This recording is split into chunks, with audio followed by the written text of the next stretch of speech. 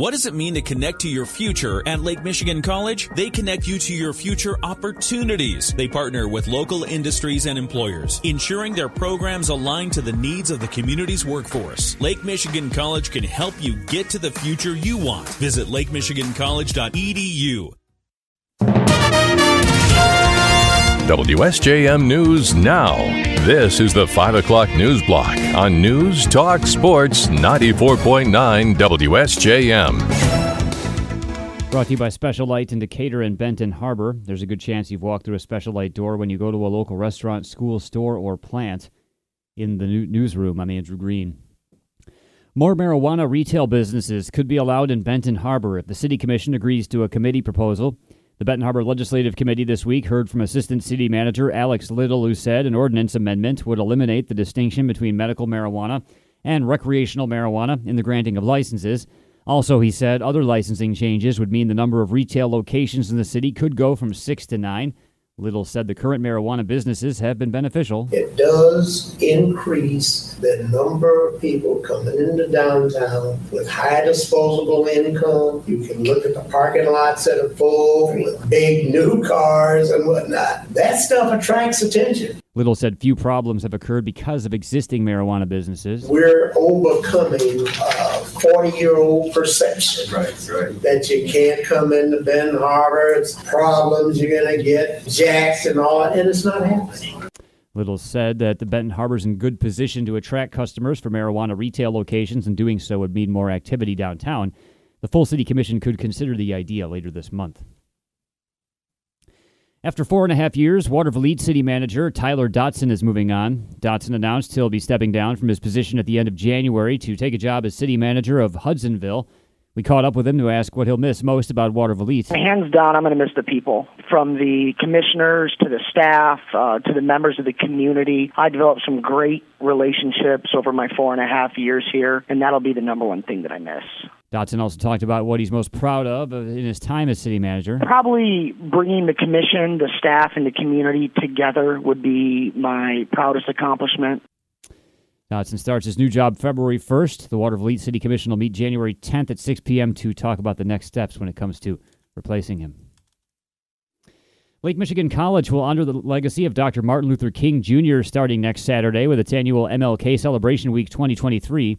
LMC Dean of Diversity Cam Hurth tells us the theme this year is Keep Moving Forward, inspired by King's speech, Keep Moving from This Mountain, delivered in 1960. Keep moving forward. Obviously, we're coming out of the challenging times with the pandemic and what have you, and we're pleased that we were able to, even during those challenging times, to be able to celebrate the vision and the dream of Dr. King.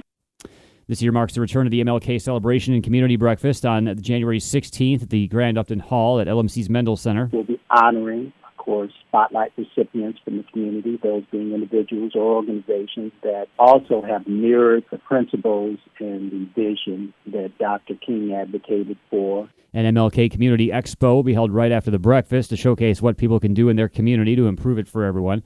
Hurth says MLK Week will feature events each day, including the United Way of Southwest Michigan's 10-day Equity Challenge, volunteer opportunities, panel discussions, and several story times. The events are open to the public, and we'll have a link to them at our website. A couple of Berrien County businesses are teaming up with Harbor Habitat for Humanity to build a home for a Southwest Michigan veteran. Joy Clough with Guaranteed Rate tells us she often encounters veterans in the community who can't afford suitable homes.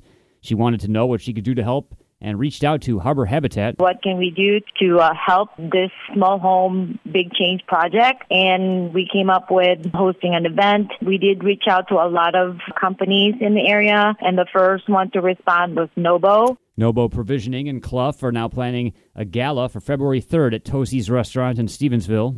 There's going to be a mock small home that they can pick out and sponsor nails that we need or countertops, things like that. So basically, it's a night of fun with good food and good music. Funds raised at the gala will go toward paying for construction of the home. The veteran who will receive the home will be found with the help of the Berrien County Veterans Services Office. Tickets can be bought at harborhabitat.org. Clough says you can also donate to the effort through Harbor Habitat. Michigan State Police are taking submissions now for this year's National Missing Children's Day poster contest. Jolene Hardesty with the State Police Missing Children's Clearinghouse tells us the winning submission will be entered into a national contest. We're looking for any fifth grader across the state of Michigan. It can be a public school, charter, private, homeschool, doesn't matter, that wants to create a poster of their idea, their artwork of what it means for bringing our missing children home. Hardesty says the posters will all contemplate what it is to be missing and how a child could be brought home. We get a lot of posters of police officers helping community members looking for a missing child, a lot of swing sets, forests, etc. Last year's winner was a boy from Metro Detroit. Michigan's entries won the National Missing Children's Poster Contest in 2015 and 2018. Hardesty says the phrase, bringing our missing children home, must appear on the poster. The posters have to be 8.5 by 14 inches and postmarked by January 27th. We have the address to send an entry at our website. And the Christmas blizzard kept the Berrien County Road Department quite busy. County Administrator Brian Doucette says the department's maintenance crews documented more than 2,500 hours from December 23rd to the 27th to address road conditions. The labor cost was more than $80,000, and that doesn't include the material costs. That's just labor for snow removal. Awards are planned for road department employees later this month. WSJM News now continues with your Bloomberg report.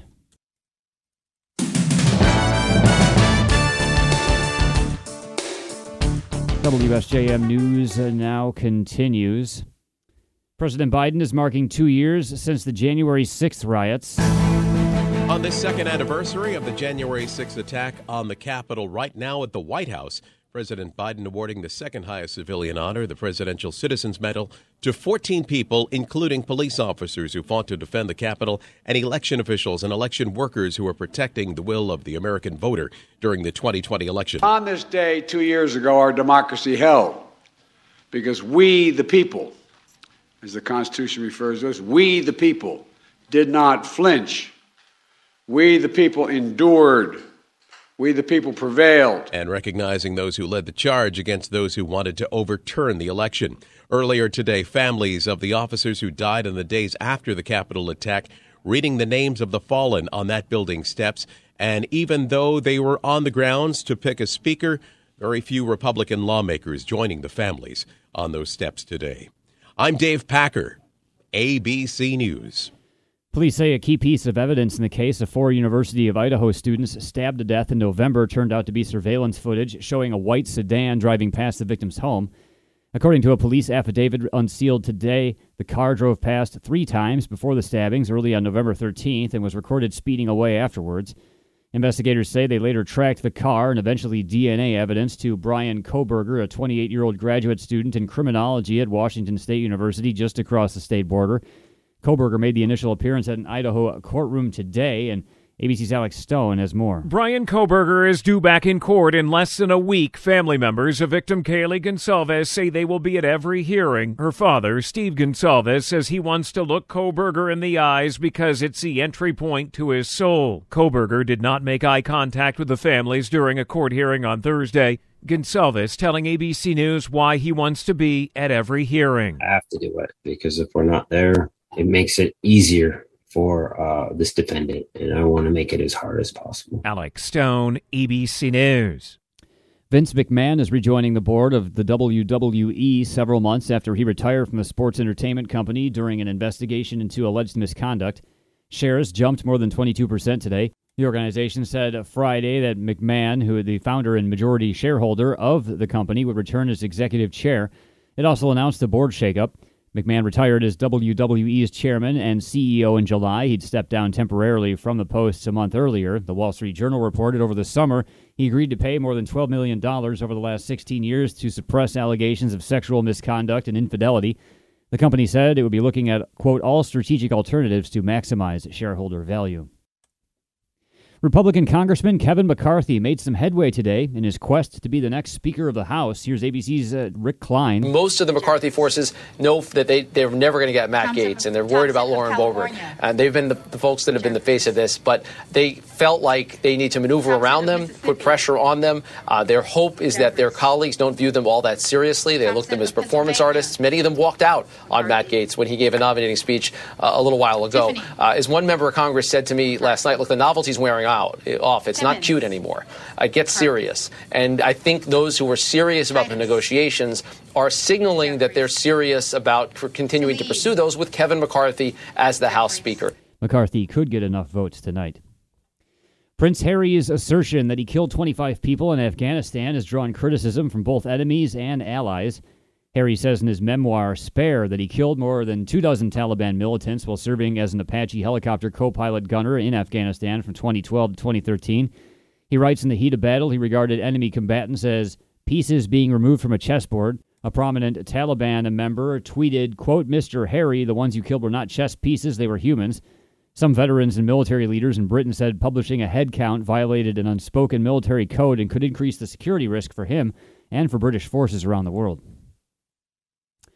More American military assistance and equipment is headed to Ukraine. More from ABC's Karen Travers. The White House announced Friday the U.S. will provide $3 billion more in military assistance to Ukraine, including for the first time Bradley fighting vehicles. The money comes from funds Congress had already allocated for this purpose. Biden National Security spokesman John Kirby said it would take some time for the Bradley vehicles to get into Ukraine, but wouldn't require an exorbitant amount of training to operate and maintain. White House Press Secretary Karine Jean-Pierre said that in addition, the U.S. will provide $682 million for regional partners and allies on NATO's eastern flank to incentivize and backfill donations of military equipment. Karen Travers, ABC News, the White House. Former Arizona Republican Governor Doug Ducey's border barrier of shipping containers has been largely dismantled and just in time for a new Democratic administration.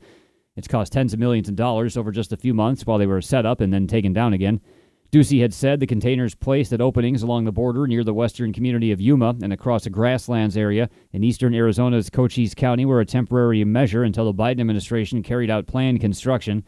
Governor Katie Hobbs, who was sworn in this week, was among Democrats who called it all a political stunt.